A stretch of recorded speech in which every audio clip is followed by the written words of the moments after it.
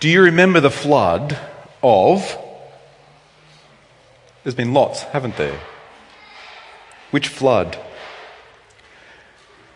Cultures remember cataclysmic events. Cultures around the world remember cataclysmic events. They retell it as stories, write it on cave walls or perhaps onto papyrus and manuscript and books. We remember cataclysmic events. Friends, for the last few years, last 10 years, we remembered the floods at Rochester of 2011. Recently, a few of us, a small team from Reforming, were up cleaning up and helping clean up at Rochester.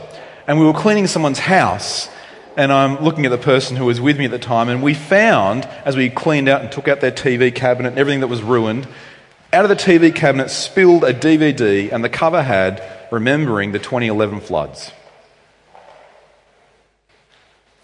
And now we've just been through another 1 in 100 year flood at Rochester. People in floods face devastation and loss. Bushfires, of course, are also a cataclysmic event that bring loss and horror. But last few weeks, we've just been thinking about flooding so much in our part of the world. And it's not just Rochester, is it? There's towns and farmland that has been affected so dramatically, and the loss looms large for many. Then there's the other floods that are just so big it's hard to fathom the size. So when we come to a passage like this that Meg just read, we can come thinking, well, we understand floods at Rochi or perhaps Michuka, Karain, but this doesn't seem real. But friends, in the history of the world, we've had cataclysmic floods that, well, this of course makes them pale, but they're huge. In the 1931 flood in China, I don't know if you know this, but in the 1931 flood in China, it is estimated 3.5 million people died. Cultures remember cataclysmic events. And we would do well to remember the flood in Genesis 6 to 8. It's part of the Genesis narrative. This episode happened in human history, and we do well to remember it. It's an episode of judgment. But it's actually more than that. What we need to see this morning is the flood of that day is more than an episode of judgment. It's actually about God's amazing grace. And how amazing it is that God is able to save through judgment. And that God chooses to save through judgment. And here's the big idea. God can keep you safe in the whelming flood. Because God is the impassible God. And this is the first point we see there on the outline. In Genesis 6, what do we see? Firstly, we see something that we need to hold dear to us, but perhaps you've not heard of much. We need to hold dear the impassibility of God.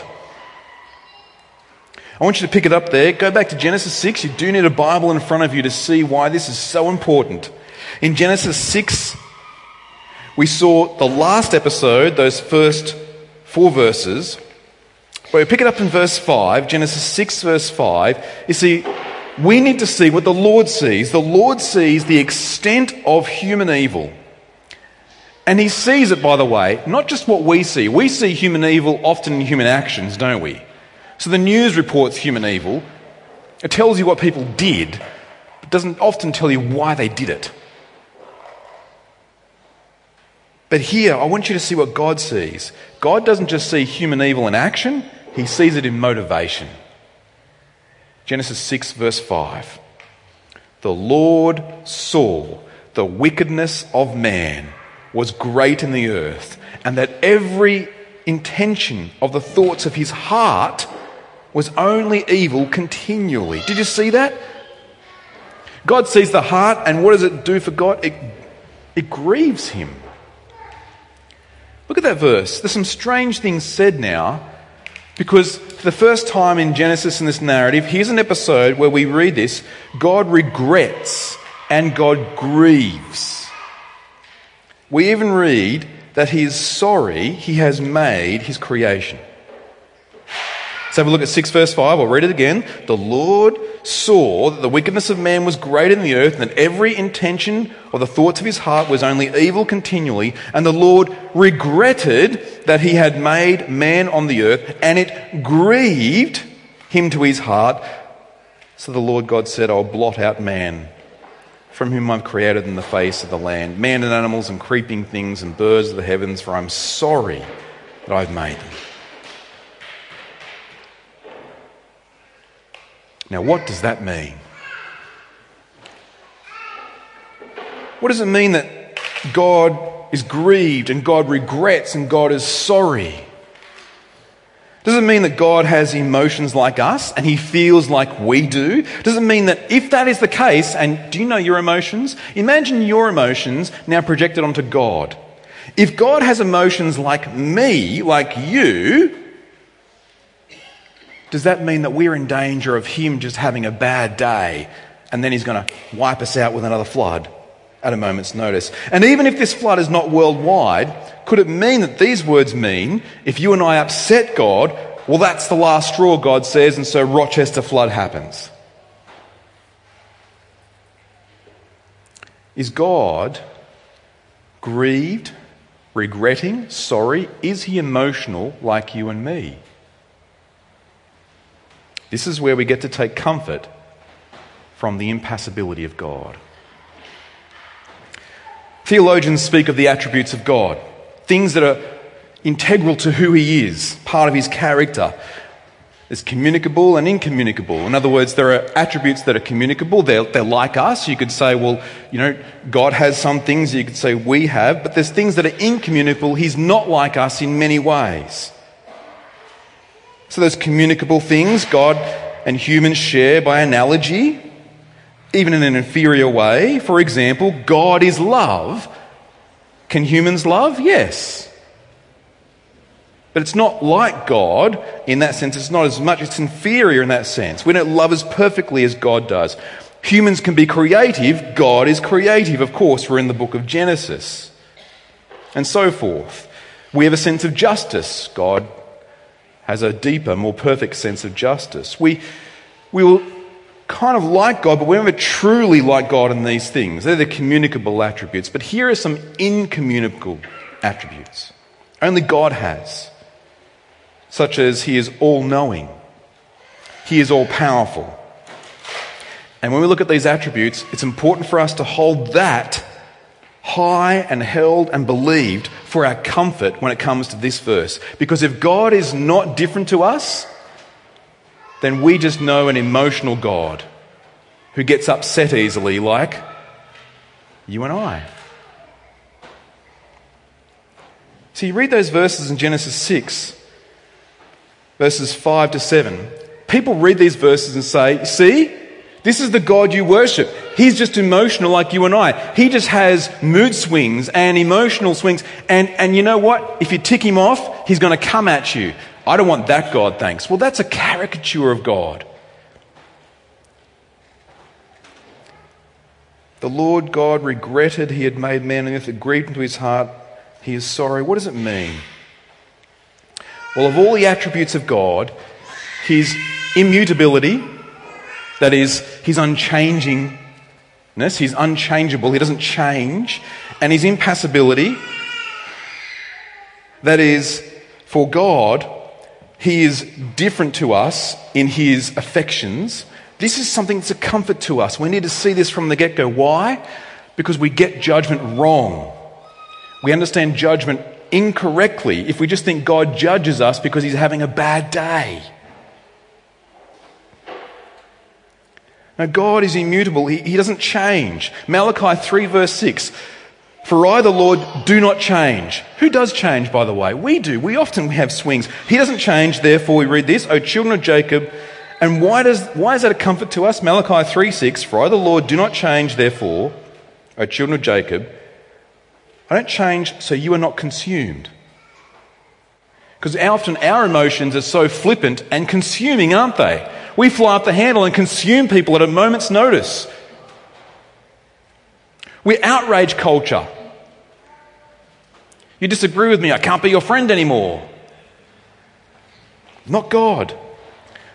Go to the New Testament, James 1:17. Every good gift and every perfect gift is from above, coming down from the Father of lights, of whom there is no variation or shadow due to change. God in his nature is not susceptible to change, and with that, God is not susceptible to emotional change like you and I are. He is impassible. That is, his passions, impassions, are not like us. That's why the quote is on the service sheet for you. Westminster Confession, chapter 2, section 1 says so helpfully, there is only but one living and true God. New City Catechism, kids talk, anyone? There is one true and living God who is infinite in being and perfection, a most pure spirit, invisible, without body, parts, or passions, immutable. Now, why passions? The Westminster Divines were making a distinction between human passions, so he doesn't have human passions, but he does have affections. They're different because God is distinctly different to us. And what's the difference? The impassibility of God means that God is not vulnerable to having fluctuating passions like humans. He doesn't suffer, he's not subject to what happens in the world and then all of a sudden it affects him so he gets in a bad mood. Why does that matter here? It matters because when we know God, we know someone who's more loving than we could understand. Like God can't be more loving than he already is. He can't be more just than he already is. He can't have more compassion than he already has. God's impassibility means he is more loving eternally. He possesses love. More than that, he is love. Now, we know that God does understand our situation. We know he sympathises with us. How? Because of Jesus. One of the best commentaries ever written on the Old Testament is, do you know which one it is? Anyone know what the best commentary ever written on the Old Testament is? It's the book of Hebrews. We don't know who wrote it. It's probably a good thing. We don't focus on the writer, we focus on the one it's about. And the writer of the Hebrews writes this, Hebrews 4:15, for we do not have a high priest who is unable to sympathise with our weaknesses, but one who in every respect has been tempted as we are, yet without sin. So the impassibility of God means we can be assured he's trustworthy. Jesus is trustworthy. It's about the consistent character of God. That matters, friends. So that when you read Genesis 6 verses 5 to 7, we're not reading about a God as revealed to us who is just being emotionally moody because things are not going his way. That's what we're like. That's not what God is like. What is revealed to us is God accommodates into human language, and by grace he comes down to us like an adult coming to their knees to a child. He comes down and he says, my creation matters, and I'm more eternally loving than you can understand, and I have a greater sense of justice than you have. His impassibility is a comfort to us because it means he doesn't swing and change like we do. And because God doesn't change, he is trustworthy. He has trustworthy love, true delight, true righteous anger and injustice. Because ours often we think, I've got a sense of injustice. His is better. My sense of injustice often warps around me, doesn't it? Even if I do sense injustice for others, often is linked to me. Because of God's impassibility, we can rely on him to never have his emotions be under the influence of world events. So that Genesis 6 verse 5, God is not surprised. We sang he is sovereign over us. He has ordained all things. He's not surprised by this. But what he's revealing to us is not a reactionary motivation. He's revealing to us a righteous and true judgment. That's what the impassibility of God's about. The revealing of his affections, his emotions in this sense, is not him saying, hey, I'm feeling sorry for myself. Will you feel sorry for me too? Oh, poor God. Poor God, he's sad. God is sad because we ruined his creation and now we need to all feel sorry for God and kind of walk over and give him some comfort. That is not what this is saying. This is what it's saying. God is looking at his creation where sin has spiraled out of control, and now he says for us to see in his word, I judge and assess the situation as deserving of judgment. And so in Genesis 6, we're here to see his judgment on a world full of sin. That's why he says, that's why he reveals his grief, his regret, his sorry that he made it. His judgment, his assessment is, judgment needs to come.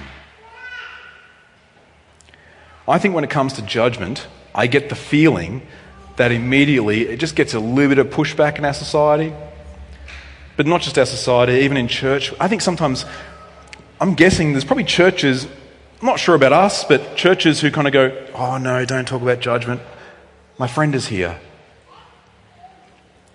Friends, we need to talk about judgment. We need to talk about it because people like victims of crime want you to talk about it. But more than victims of crime who come out of a courthouse feeling that there was no proper judgment given, we know that there needs to be judgment given. And judgment should not just come to those who commit crimes, it should come to, those who wrong me. I want judgment for that, but also, by the way, I wrong others, and so judgment should come to my door, to my heart. We need to talk about judgment because it is the elephant in the room, so to speak. We need to talk about judgment because it's the only right thing to talk about when you look at a world full of sin. The world is full of sin, friends. Wickedness, evil thoughts, violence. And when the Lord looks at this world, he judges this, that every intention of the thoughts of the human heart is evil. But if that was the final assessment, what would the flood episode be? Genesis 8, with the last chapter of the Bible. And that Bible, if it were penned in those days, would be floating away and there'd be nothing left. But for the grace of God. You see in Genesis 6 verse 8, just after verse 7, verse 8, but. Now whenever you see a but in the scriptures, you see it in Romans a lot. The unrighteousness of humanity, but God. The judgment of God, but God. But Noah found favour in the eyes of the Lord. And that word favour is the word grace. It's the first time it appears in the Bible. Here is God's judgment. The whole world is full of sin. And that includes Noah. As we'll see next episode, not next week, the week after, it includes Noah. Noah's not a perfect man. He's got some family problems with his children and his parenting as well. The whole world is full of sin, including Noah. But what is the difference between Noah and the world? Noah just receives grace. He just gets grace. Noah's not righteous because he's a particularly good guy. He just receives grace and he walks with God like Enoch. He trusts in God. Going back to that Old Testament commentary, Hebrews 11 verse 7. By faith, Noah, being warned by God of concerning events yet unseen, in reverent fear constructed an ark for saving of his household. God sees Noah's household saved because he, the head of that household, trusts in God by faith. He's not a good man at heart, rather he's justified in God's sight, so that he's blameless in his generation. By faith, he receives grace. And see the contrast here with Noah and everyone else? See the contrast with Noah and everyone else? Everyone else is not righteous. Everyone else is not blameless because they've not received grace and they don't trust God. And look at Noah. If Noah's righteous in God's sight, saved by grace through faith, look at the world. It's full of wrong in God's sight. Now this is interesting language here in Genesis. Look at this verse 11. Look at Genesis 6:11. Now the earth was corrupt in God's sight, and the earth was filled with violence. Do we remember some words in Genesis that had the word filling? What was the earth supposed to be filled with? The language lingers back to the days when God created the earth. When everything was good, God commanded Adam and Eve to be fruitful and multiply and fill the earth. Why? So that Habakkuk 2:14 would happen. For the earth will be filled with the knowledge of the glory of God as the waters cover the sea. Very flood language. The earth is supposed to be filled with God's glory as his image bearers multiply and fill the earth. That's what's supposed to happen. But instead of God's glory filling the earth, what is filling the earth now?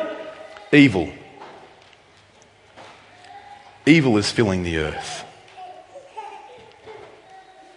And as evil fills the earth, we see in verse 12, and God saw the earth, and behold, it was corrupt, for all flesh had corrupted the earth.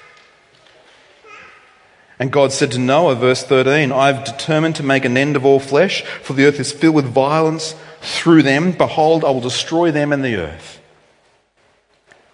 Here's more interesting word use, friends. The word corrupt here in verse 12, that word corrupt is the same word that God uses. It's the same word he uses when he uses the word destroy. In other words, God is going to destroy a world that has already been destroyed by humans. That's God's judgment. You've wrecked it. And so I'm just going to judge that. And the grief of God leads to a just and right conclusion. All bad things must come to an end. And isn't that our future? Isn't it the message of Revelation? All bad things must come to an end. Forever. Yet, God sees this whole world wrecked by sin, destined for destruction, and God now makes a rescue plan. And as you see on the outline there, it's in the form of the world's biggest flotation device. It's a floaty. Do you remember floaties? Anyone ever wear floaties in the past? Maybe you do now. There's no shame in that. But I used to, I've learnt to swim, and that's a good thing. Not everyone can, and I get that. But so I remember my mum making me wear floaties, right? And my embarrassment at using them. But then I also remember the feeling of being in the deep end of the Temora pool with my floaties on and feeling safer. And what we see here is this flood of God against sin. The ark is a flotation, a rescue device. God tells Noah to make an ark. He tells him why to make an ark. We see in verse 17, chapter 6, 17, a flood will come to destroy all flesh. What's the way to get away from a flood? You need to float. And Noah's obedience in building the ark is, again, it's not because Noah's the best guy around. It's not because he's particularly righteous. But his obedience is just by faith. Notice this all the way through, and think about this in your life. Living by faith is not just,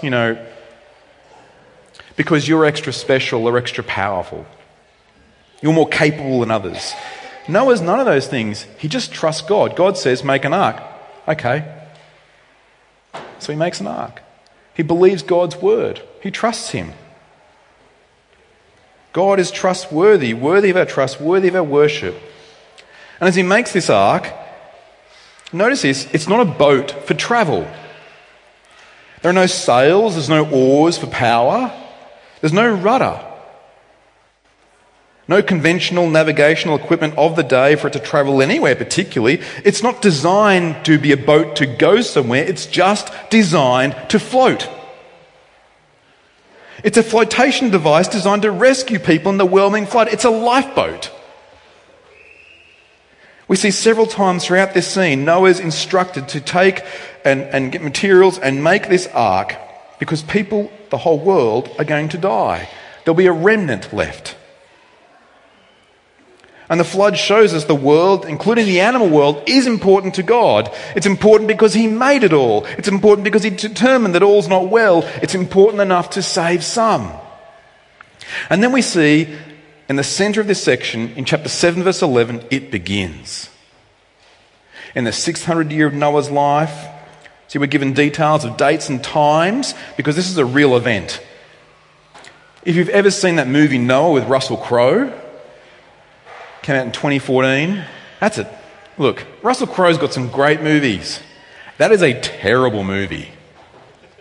So if you haven't seen it and now your interest is kind of sparked and you go and see it, firstly you'll notice, one, it's nothing really to do with the biblical narrative. It's apocryphal and a mishmash of everything else instead. And two, it's all about Noah, and it's not about the main character in the episode who's God.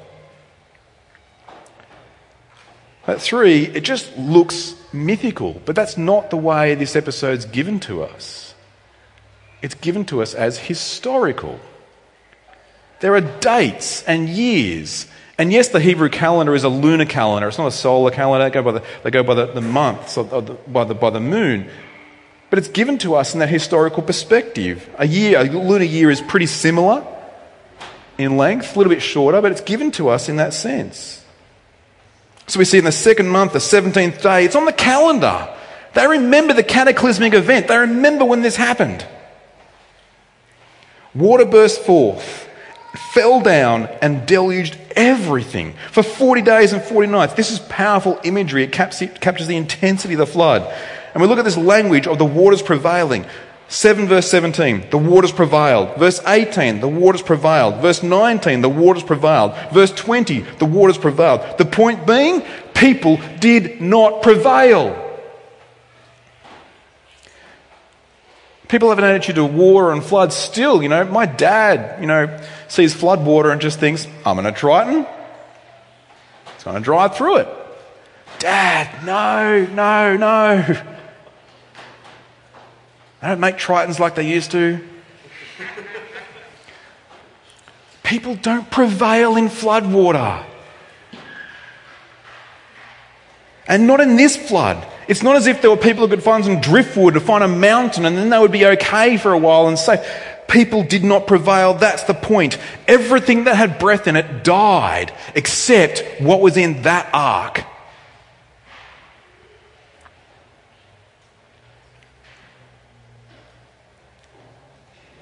And at the end of that whole event, which we see really in the context of creation, is an uncreation, isn't it? Have you noticed that? The way the language describes it is, everything God creates is then undone. And what does he bring it back to? A formless, water-filled void. He's starting again. And Noah and his family and those animals are on that ark for almost a year.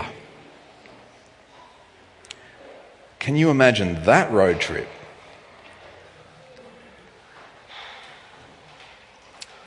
And at the end of that, it seems like there is a world completely flooded. There is an ark and a pretty lonely place to be, except, we read, God remembered Noah. Chapter 8, verse 1. After about a year, God remembers Noah. Noah sends some birds to scout about. Verse 15, God says to Noah, go out, bring out the animals too. And verse 17, be fruitful and multiply. Fill the earth again. It's a refresh, repeat command. God is starting again through Noah. And what Noah does is he was told to take some clean animals, so he takes some clean ones. He's got some spares, just in case you're wondering. And he sacrifices them. And that burnt offering, that sacrifice, is a reminder that judgment leads to death. But Noah and his family didn't die like everyone else did because of God's grace. The Lord smells a pleasing aroma. The sacrifice is good in his sense.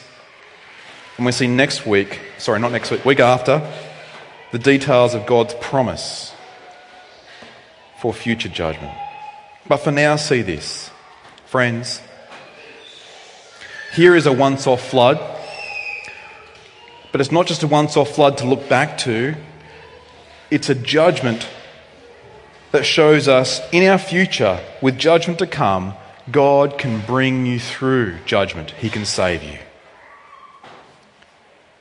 Do you remember the judgment of the world? The judgment of the world, the judgment that is to come, God's judgment as he sees the situation and his justice executed in judgment is actually a daily life thing that should be part of our thinking and the way we plan our lives. It's easy to think it's on the calendar in the future and I'll think about it in the future one day. Do you not think that perhaps everyone who saw that ark being built, which would not go unnoticed, were thinking, you know what I should put in my calendar? I should book my tickets. No, I do have a website. I can book my tickets to that ark thing because I've got my family. I hope we got some accommodation for some bunk beds. They saw it and they did not get in that ark. Do you remember the judgment of the world? God's judgment is real today. Cultures remember cataclysmic events. We need to remember God will judge sinners fully and finally. I think the judgment of God isn't easily accepted in our world for three main reasons in our culture. Firstly, there is the liberal type person, not the Liberal Party type person, but the kind of person who's just liberal or loose with believing God's word. That didn't really happen that way, and we think differently now, and we just kind of treat the Bible in a liberal way. The relativist type of person who often sees judgment as unnecessary. Especially this sort of judgment. God's judgment, that's unnecessary. God just is going to accept everyone. Perhaps it's a universalism, but here's the problem with that.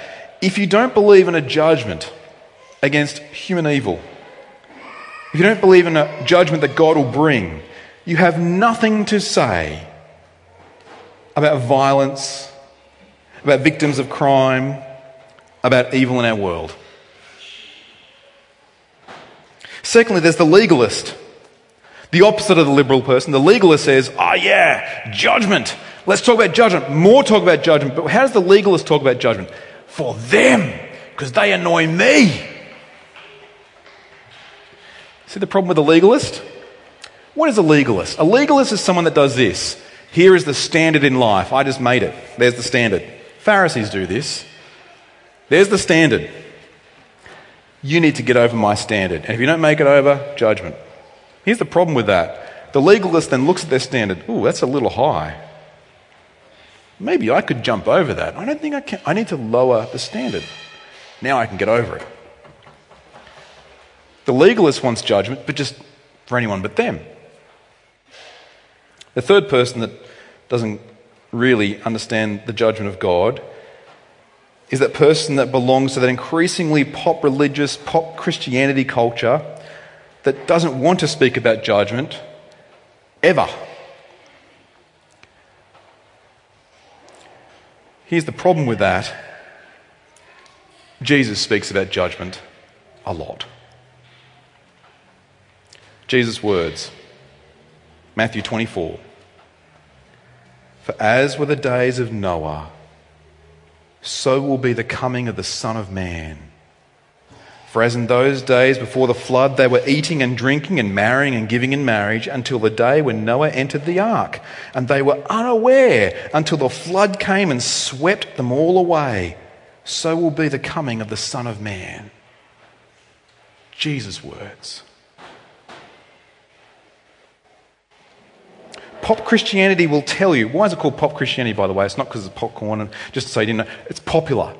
Popular Christianity, pop Christianity, pop culture Christianity will tell you that God loves you, but they can never tell you how much he loves you. And how much does he love you? You won't know unless you understand the judgment of God.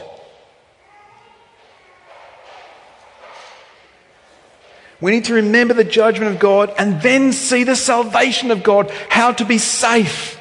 Because the very one who judges is the very one who makes the way of safety. And how does he do that? He does it himself.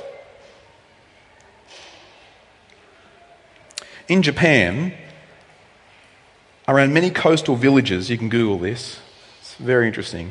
Around many coastal villages in Japan, they found these old stones, like milestones. They look like, you know what an old milestone looks like?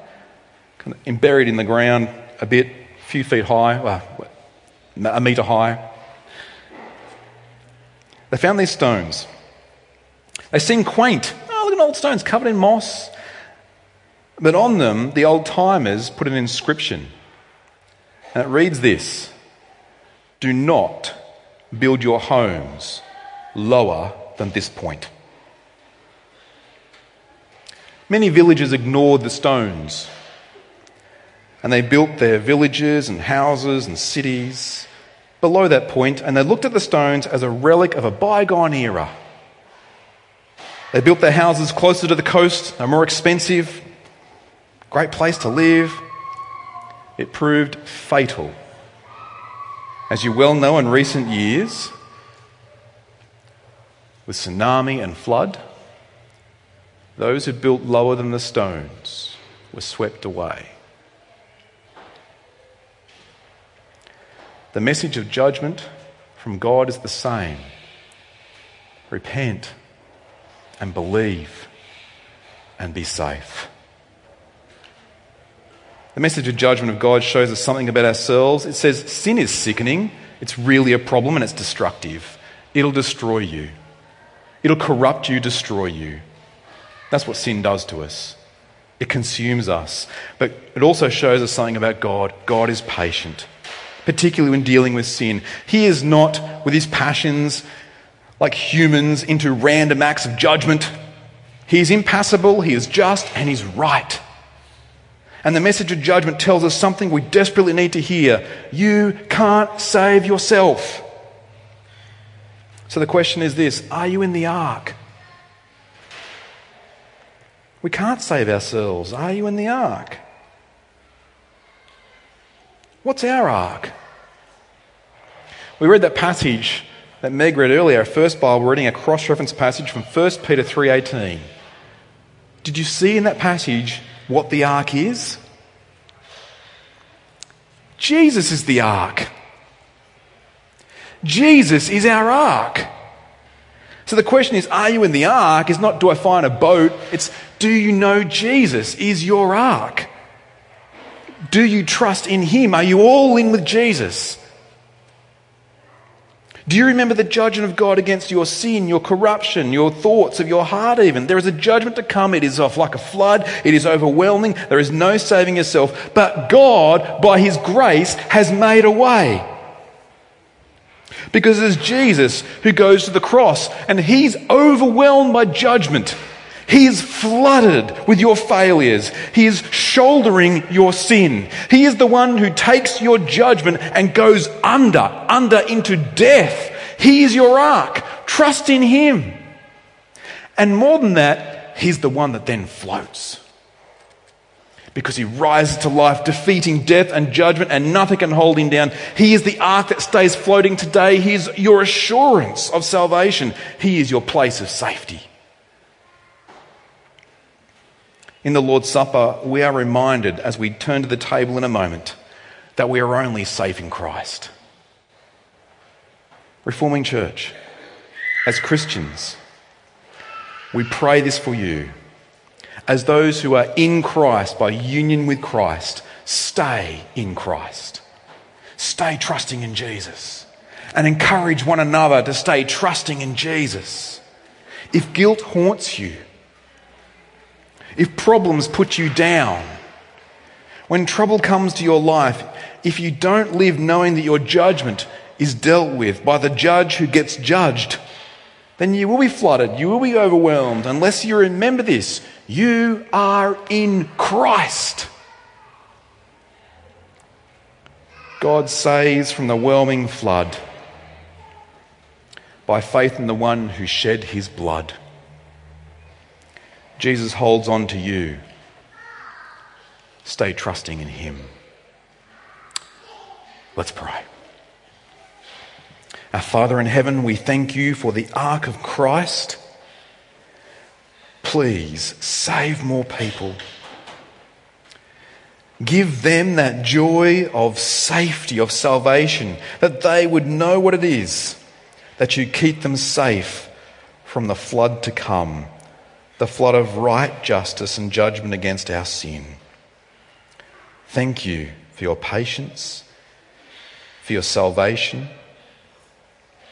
We take comfort in these things and we trust in Christ. And we pray that we would have that assurity of knowing we are safe in the whelming flood. We ask with thankful hearts in Jesus' name. Amen.